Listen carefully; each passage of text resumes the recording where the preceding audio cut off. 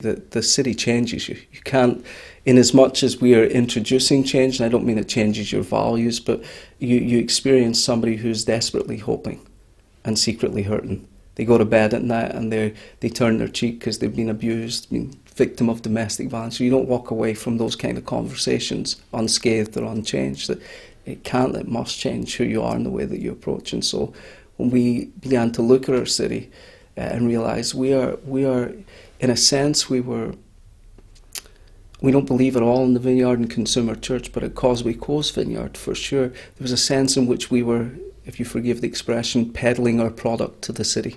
This is what we have. If you would just show up at these times to this territory, you can have it too. And we're like, actually, that's not how you go about leading the city into life. You have to find where the city's hurting, and you have to step down, wash the feet of the city, look at its brokenness, stare it in the face, and remind it that it was made and designed for hope. And so we look at all sorts of ways to begin to do that, and that's part of our journey towards leading the city into life.